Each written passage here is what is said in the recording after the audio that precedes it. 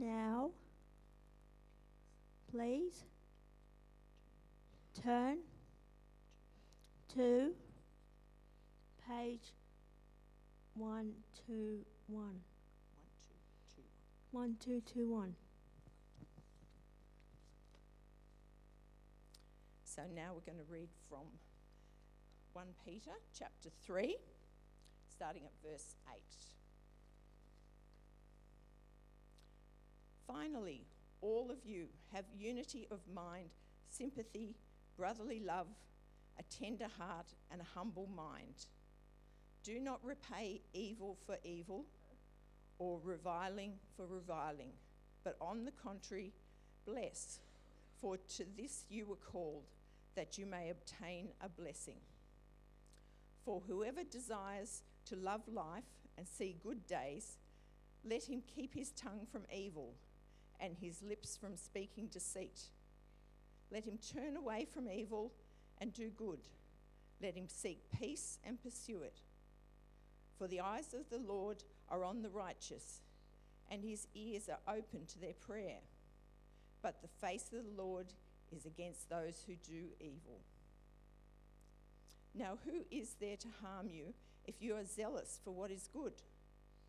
But even if you should suffer for righteousness' sake, you will be blessed. Have no fear of them, nor be troubled, but in your hearts honour Christ the Lord as holy, always being prepared to make a defence to anyone who asks you for a reason for the hope that is in you. Yet do it with gentleness and respect, having a good conscience, so that when you are slandered, those who revile your good behaviour in Christ may be put to shame. For it is better to suffer for doing good, if that should be God's will, than for doing evil. For Christ also suffered once for sins, the righteous for the unrighteous, that he might bring us to God, being put to death in the flesh, but made alive in the spirit, in which he went and proclaimed to the spirits in prison, because they formerly did not obey, when God's patience waited in the days of Noah, while the ark was being prepared, in which a few, that is, 8 persons, were brought safely through the water. Baptism, which corresponds to this, now saves you, not as a removal of dirt from the body, but as an appeal to God for a good conscience through the resurrection of Jesus Christ, who has gone into heaven and is at the right hand of God, with angels, authorities, and powers having been subjected to him.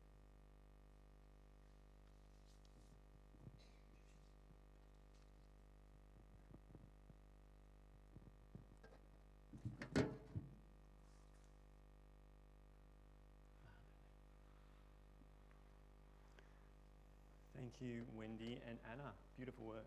Go the Sharks. Go the Sharkies. In second place, Anna. Outright second right now. That's good to see.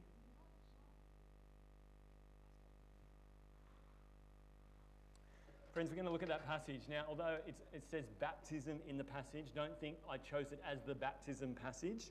It's actually one of the harder parts of the New Testament to understand, so I really wouldn't have chosen that if I had a choice. But the way we do things at this church is we don't pick and choose from parts of the Bible and say, I like that bit, don't like that bit, we're never going to talk about that. We actually work through the whole books of the Bible, and we do the hard bits. And so God, in his ultimate wisdom, decided today was a hard bit. And so thank you, Jesus. I'm going to pray, and then we're going to look at this passage. Father God, we praise you and we thank you, because your word is your word, and we want to hear from you today, because that's the promise, that through your word, by your Spirit, you speak to your people, you build up your people, you change your people. And so we want to be changed today. We want to be trained to be more like Jesus by listening to what you have to say. We pray in Jesus' name. Amen. If today you are a follower of Jesus, how do you respond when someone insults you for it? When someone might call you a bigot, they might call you intolerant, they might say you're homophobic, that you're a chauvinist, that you're arrogant, that you're narrow-minded, that you're boring, that you're just an uneducated moron. How do you respond when you are insulted for being a follower of Jesus? More than that, how do you encourage your friends and your children to respond when they actually say, I'm a follower of Jesus? This morning, Grace got up the front and she confessed that she was following. Didn't she do a great job? She did a great job. Talking about the fact that she wanted to be a follower of Jesus. Let's say she goes to school on Monday and a kid hears about that and bullies her for it, insults her. How should I instruct her, me and Kelly instruct her to respond to that? Well, the part of the Bible we read today is written to a group of Christians who were being verbally abused for being followers of Jesus, for living obedient to Jesus. Because the way they were living, the things they were doing, was different to the culture around them. And so here's a few examples of how they were different to their culture back then. It's up on the screen. They didn't go to see the gladiators and were considered, because they didn't go to see them, they were antisocial. They were against abortion and infanticide, which was practiced normally as a part of the time. They were against sex outside marriage and against same-sex practice, which was part of their the idolatrous religions of the time. They didn't get drunk at the religious feasts. They were considered antisocial because of that. They believed Jesus was the only way, and they wouldn't worship the emperor, who kind of made himself God at the time, declared that people should worship him. They would not worship the emperor as God or any other idols. And so as a consequence, this group of Christians scattered throughout the ancient Near East are different, and they were slandered and insulted and threatened because of it. And so Peter is writing this letter to them to instruct them on how they are to respond. And so in the section we're looking at today, he gives 4 ways to respond, and then at the end he kind of gives one big reality that kind of empowers us to live that way. So let's start. The first thing he says, first way to respond, is to care for each other. So pick it up with me on verse 8. It will be up on the screen. It says, Peter says, finally, all of you have unity of mind, sympathy, brotherly love, a tender heart, and a humble mind. See, Peter in chapters 1 and 2 of his letter established that when a person becomes a follower of Jesus, they receive a new, different identity. They are now God's beloved, chosen people that are actually there, and their home is not in this world, in this culture, but their home is with God. And so they live between now and then in hope, with this living hope of what will be. And so as God's different people, chosen, loved by him, set apart, God says, because you are my different people, you need to live differently. Now, that doesn't mean that the Christians were supposed to go off into a small little countryside town and live by themselves in a commune. The vision that Peter has for the Christian life is one where the Christians live differently in the world. They are to live lives that honour God. They are to be good citizens. They are to be good spouses, bosses, workers. Not simply according to the standards of the culture, the standards of the world, but according to the standards of Jesus himself. They live for Jesus and God, but it will mean be obedient to authorities, but only according to what Jesus says.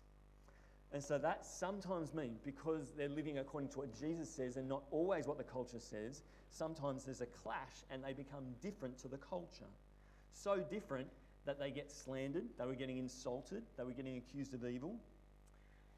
And so in the midst of being different, living differently, and suffering for it, Peter says, care for each other.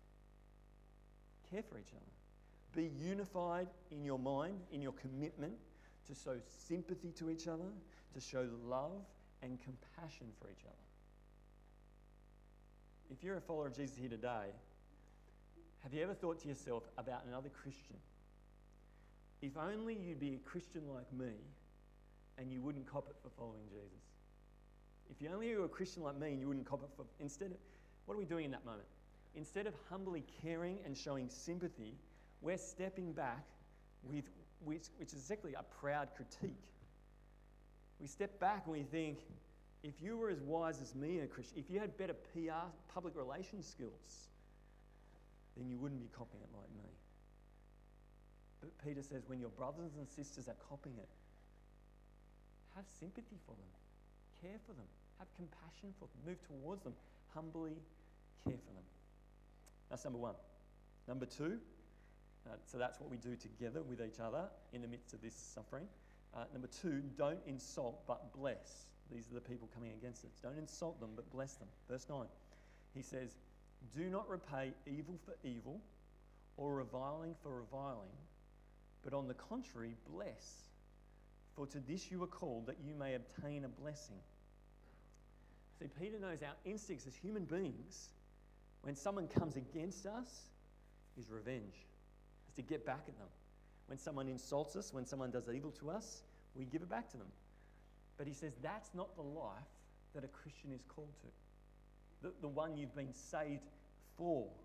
God calls us to be people who don't insult others when we're insulted, but instead blesses others, speaks words of blessing to them, true good words that encourage the person who is coming against us. He says we do that, he says, so that you may inherit a blessing. Now, that sounds a bit strange. It sounds like you have to say words of blessing to your enemies in order to get saved, to be blessed, but that's not what he's saying here. Because if you go reverse back into the letter of Peter, you see that the blessings he's talking about are things that are guaranteed for those who put their trust in Jesus. It's not something you have to do. You don't have to do good things to get the blessing in the Christian faith. You receive good things, the blessings, by putting your trust in Jesus. And so what he's saying here is not bless to get blessing, but because you've been guaranteed a blessing through Jesus, bless others. Because you have guaranteed blessing, you can be empowered to bless others. And so he keeps going. He quotes Psalm 34 there, written 800 years earlier. And as he quotes that psalm, he's using that to show that God is with those who bless others rather than insult others. Those who speak true good words rather than evil lies, God hears their prayers. And so the promise is, if you are insulted for living Jesus' way, don't insult, but bless, knowing you have God's guaranteed blessing in Jesus. That God hears you when you're insulted, when you cry out to him and say, man, this is really hard, and he stands with you. Care for each other. Don't insult but bless. Don't insult but bless. Thirdly, don't fear but revere. Do you like that? It's not. Sometimes as a preacher, you kind of try to make things fit. I felt that this is fair, I think. Although, no, I won't tell you what I did to do this. Anyway, I had to use the NIV to get the word revere. Anyway, verse 13. Now, who is there to harm you if you are zealous for what is good? Peter says most of the time when you live as a good citizen and worker, you'll actually not be harmed for living as a follower of Jesus. And that's true. The majority of the time we live in this country, you're not insulted for following Jesus. You're not ostracized for following Jesus. Because there's a massive overlap between, because the worldview or the way we live in Australia is very formed by a Christian worldview. There's a massive amount of overlap between the way the world works and the way Christians live. But in some cultures it's different. In some cultures it's very different. And so you'll get persecuted much more readily. But he's saying most of the time, if you live a good citizen, you won't be harmed. Verse 14, but even if you should suffer for righteousness' sake, that's for living for Jesus, you will be blessed. Have no fear of them, nor be troubled. So sometimes living God's way will put you in opposition to the world, and you'll suffer slander and you'll suffer threat. Peter says, don't fear. Don't be troubled. Don't fear them. See, what he's doing is that he's isolating the real heart problem behind that instinct for revenge, where we want to insult for insult. We have this fear when someone insults us of losing something, of losing status, of losing power, feeling weak, of losing that sense of justice that we're right. And so what do? We insult back to claim back the power, to claim back the status, to get our own sense of justice. But Peter says, if you're a Christian, if you have God's guaranteed blessing, if the God of perfect justice, who will judge all perfectly, if he stands with you, then you don't need to fear. You don't need to fear. Verse 15, but in your hearts revere Christ as Lord. Don't fear but revere. Remember, who's the Lord of it all? It's Jesus. He's the King. Revere, be in awe of him. Don't be fearful of those people. Remember, he is in charge of those people. Everything, all their threats, nothing can happen to you apart from what he would allow, because he's the King. In the moment when they're attacking you for following Jesus, recognize him as Lord and obey him by blessing, not insulting those set against you. Don't fear, but revere Jesus as Lord. And so care for each other. Don't insult but bless. Don't fear but revere. Defend with respect. Defend with respect is number 4. So second half of verse 15, he says, always being prepared to make a defense to anyone who asks you for a reason for the hope that is in you. See, it's Peter's expectations that when Christians live differently to the world, that people around them won't just find it confusing and think, your Christian's a bit weird, what are you doing? But they'll actually find it offensive that Christians live that way, and they'll attack them. Peter says, when that happens, be ready to give a defense or to give a reason why you live differently. If you are someone who today is not a Christian, maybe you've come along to church, you're just exploring things, this is a really helpful thing for you to understand. It's often thought, because Christianity is like all, they think it's like all religions, that Christianity is based on faith and not on reason. And so the picture I think many people have in their mind of people going to church is that you walk up to church, you remove your brain and you put it in a little box, and then you walk into the place and you absorb anything they say to you blindly. You don't actually use your brain at all, you just absorb it blindly in faith, and then you walk out, put your brain out, and you do the rest of your life. This passage says Christians have reasons for their faith. And so Peter says he expects that when people ask you for the reason, that you're able to give it. Give a reason, he says, for the hope that is in you. So that's when Christians are attacked for living differently, what's actually going on there? They have a different hope. Now, what's that? What's hope? Hope is the thing, I want to define it as, the thing that animates your life. And so some people might be animated, have their life animated by riches or comfort or houses or happy family or a good education for their kids. That's their hope. And so it animates their life. It changes the way they live. And so Peter says, whereas the culture might hope for riches or comfort or pleasure, the Christian hope is not of this world, but it's the promised one day blessing of being with Jesus. And so instead of insulting, we bless. Instead of disrespecting people, we honour them. Instead of hating our enemies, we love and pray for our enemies, because our hope is not in this world, our hope is in the world to come. Our hope is what we already have in part, but will fully have when the return of Jesus Christ. And so he says, when people see you living differently, it's going to be because you have a different hope. You're living for something different animates, drives your life. And so when they ask you for a reason for that hope, when they say to you, why are you different, man? How come you're not getting aggro at that person who had a go at you? When that person says, be ready to give your testimony, whether it's a 2-minute sentence, 2-minute little talk, or whether it's a 1 sentence or a 10 minutes, depending on how long people give you, be ready to share your story, the hope of Jesus. Be ready to talk about the resurrection. If you don't know how, if a person asks you, how do you know Jesus really rose? Find out. Instruct, get some teaching on how you can explain to people the basis for knowing that Jesus historically rose from the dead. Be ready to give a reason. Keep reading. Yet do it with gentleness and respect, having a good conscience, so that when you are slandered, those who revile your good behaviour in Christ may be put to shame. For it's better to suffer for doing good, if it should be God's will, than for doing evil. See, Peter says it's not about what you say. Sorry, it's not just about what you say, it's actually how you say it as well. When a person says, you Christians believe in a stupid book and your God's evil, it can be really hard when they're coming against you like that to not be defensive and to try to hit back with harshness and disrespect. even like passive aggressively, just have a go back. Snide remarks. But Peter says, funnily enough, he says here, don't be defensive in your defence. Don't be defensive in your defence. Gently and respectfully, with a clear conscience before God, respond with a reason for the hope that you have.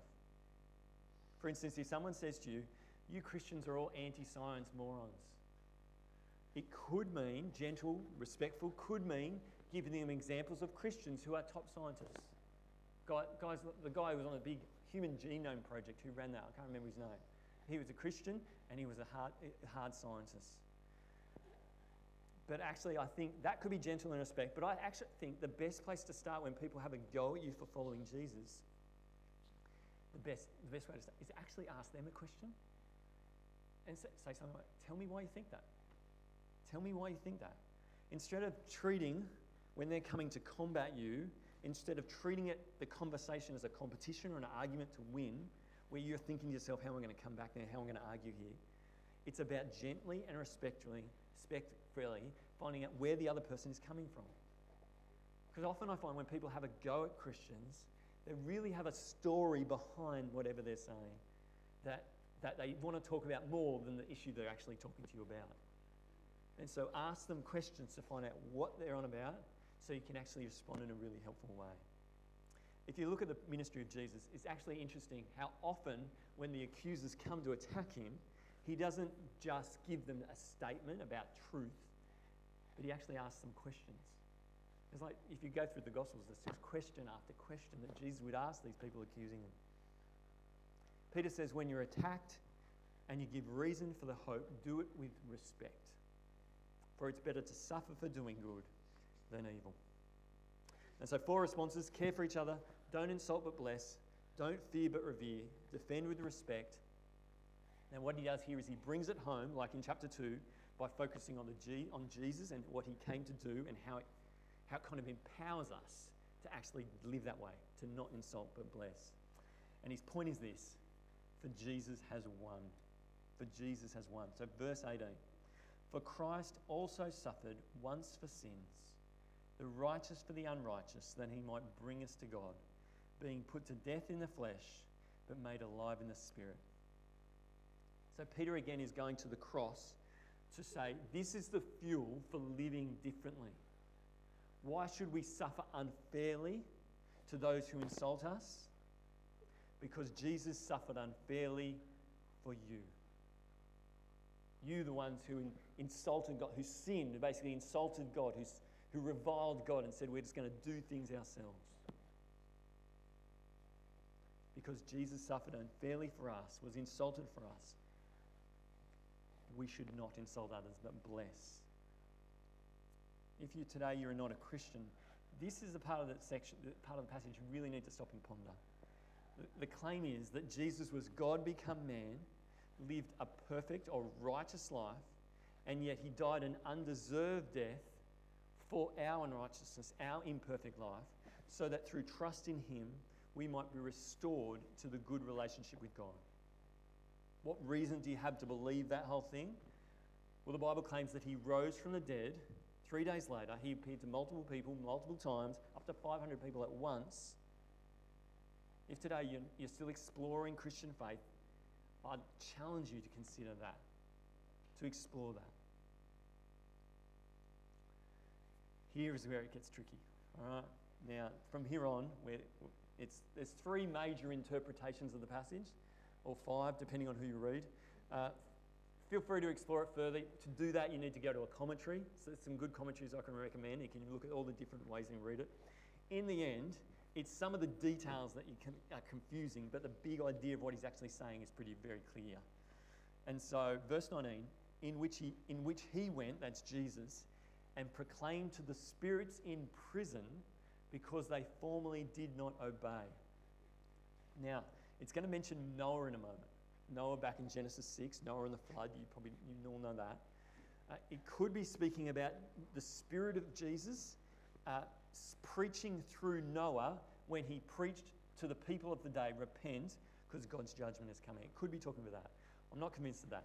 I'm convinced it's more that it's about Jesus, after his death, proclaiming not repentance so that they might be saved, but declaring his victory over imprisoned evil spirits from the time of Noah. And what's that about? That sounds so weird, Kurt. Why would you think that? There is a strange story back in Genesis chapter 6 about the sons of God, who we think they were kind of evil angels, marrying the daughters of men. All right? And so that's right before the flood story. It's after that God says the world is evil, we need to flood it and start again. And so you have this strange story in some senses, which is kind of the archetype or the ultimate picture of evil and the demonic. And so the interpretation goes that the evil spirits are the children that came, or evil demons that came as a consequence of this thing between the sons of God and the children and the daughters of men. And so what this is saying is that Jesus, when he died on the cross, he declared his victory over the worst of evil, over all evil. Verse 20, we'll keep going. When God's patience waited in the days of Noah while the ark was being prepared, in which a few, that is 8 persons, were brought safely through water. So God saved Noah and his family from the evil world that stood opposed to them, and it's similar to the Christians in 1 Peter that they were saved from the evil world, that they were now set apart from the world. And he says here, through water, the picture of water is that cleansing agent from an evil world. And then it sets up this comparison with baptism, verse 21. Baptism, which corresponds to this, now saves you, not as a removal of dirt from the body, but as an appeal to God for a good conscience through the resurrection of Jesus Christ. Now he says here, baptism, which corresponds, now saves you. That doesn't mean, because Grace went out the front there this morning and she jumped onto a tank, she's now, that saved her, that act saved her. He's saying here, it's not the removal of dirt from the body. He's saying that baptism is an appeal to God. It's like a pledge or a commitment to God, an agreement with God to live a life aware of him, to trust him as king, to follow Jesus as king. And the reason you are saved is not because you went under the water, it's because Jesus rose from the dead. And so remember, Gracie jumped out. She actually said, did she do it? I'm not sure she did it, but she said when she jumped out, she wanted to do this one. And I said, oh, I'm not sure. I'll leave it up to you.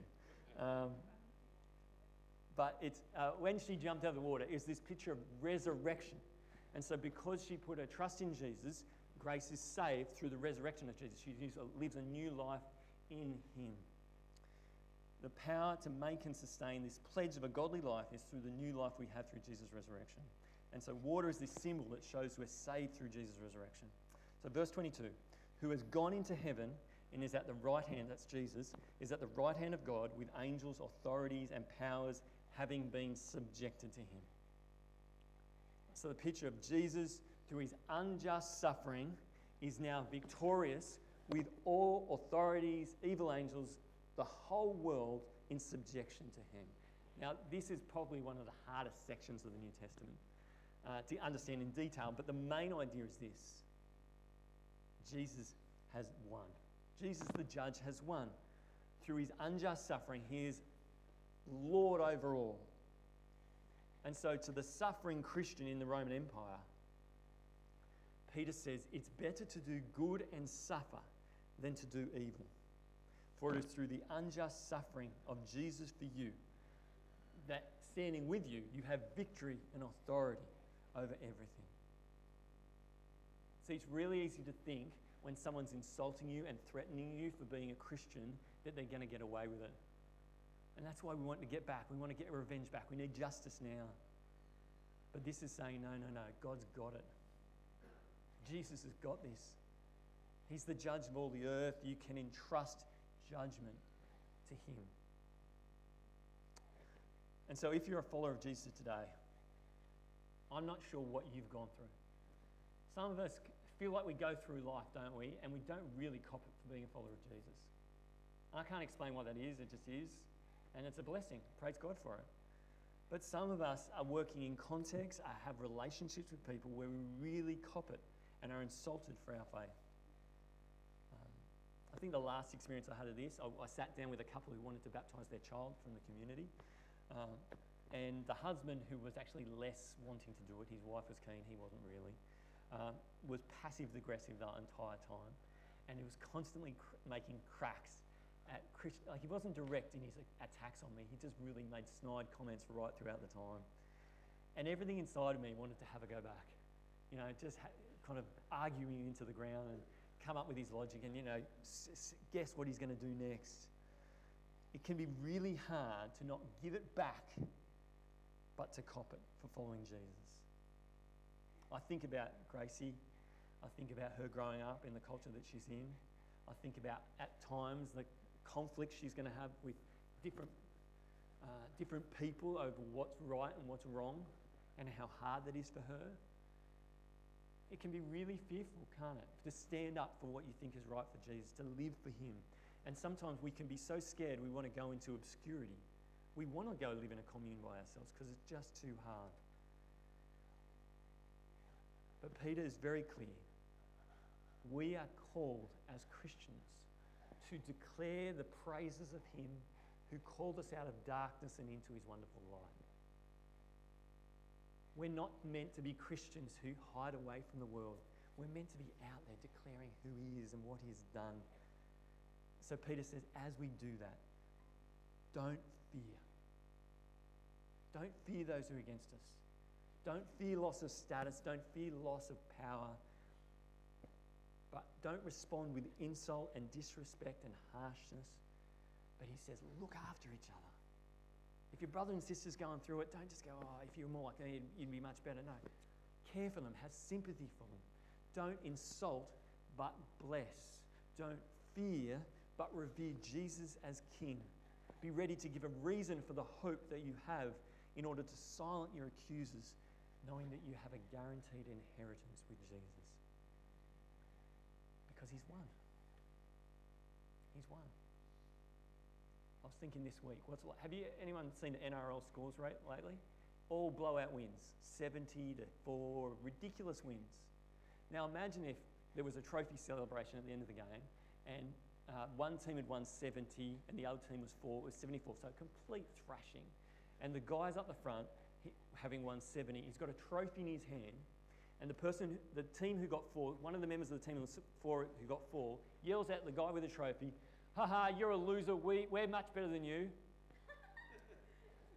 It would be ridiculous for this person at that stage to say, "Oh, no, you're not. I'm better than you. You're a loser. I'm better than you," and start insulting. It'd be ridiculous, wouldn't it? The guy's won the victory. He doesn't need to insult the person who is the loser. In Jesus, we've won.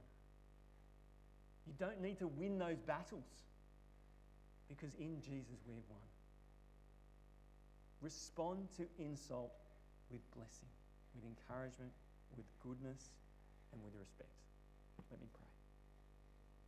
Father God, we praise you for your word because it instructs us on how to live in this world. A world that at points says to follow you is stupid. At points says to follow you is evil even. And so we thank you that you give us your word to give us a vision for how we can do it differently, how we can bless rather than insult, how we can give a reason for the hope that we have in you. And so, Father, help us not to fear, but help us to revere Jesus as Lord. We pray in his name.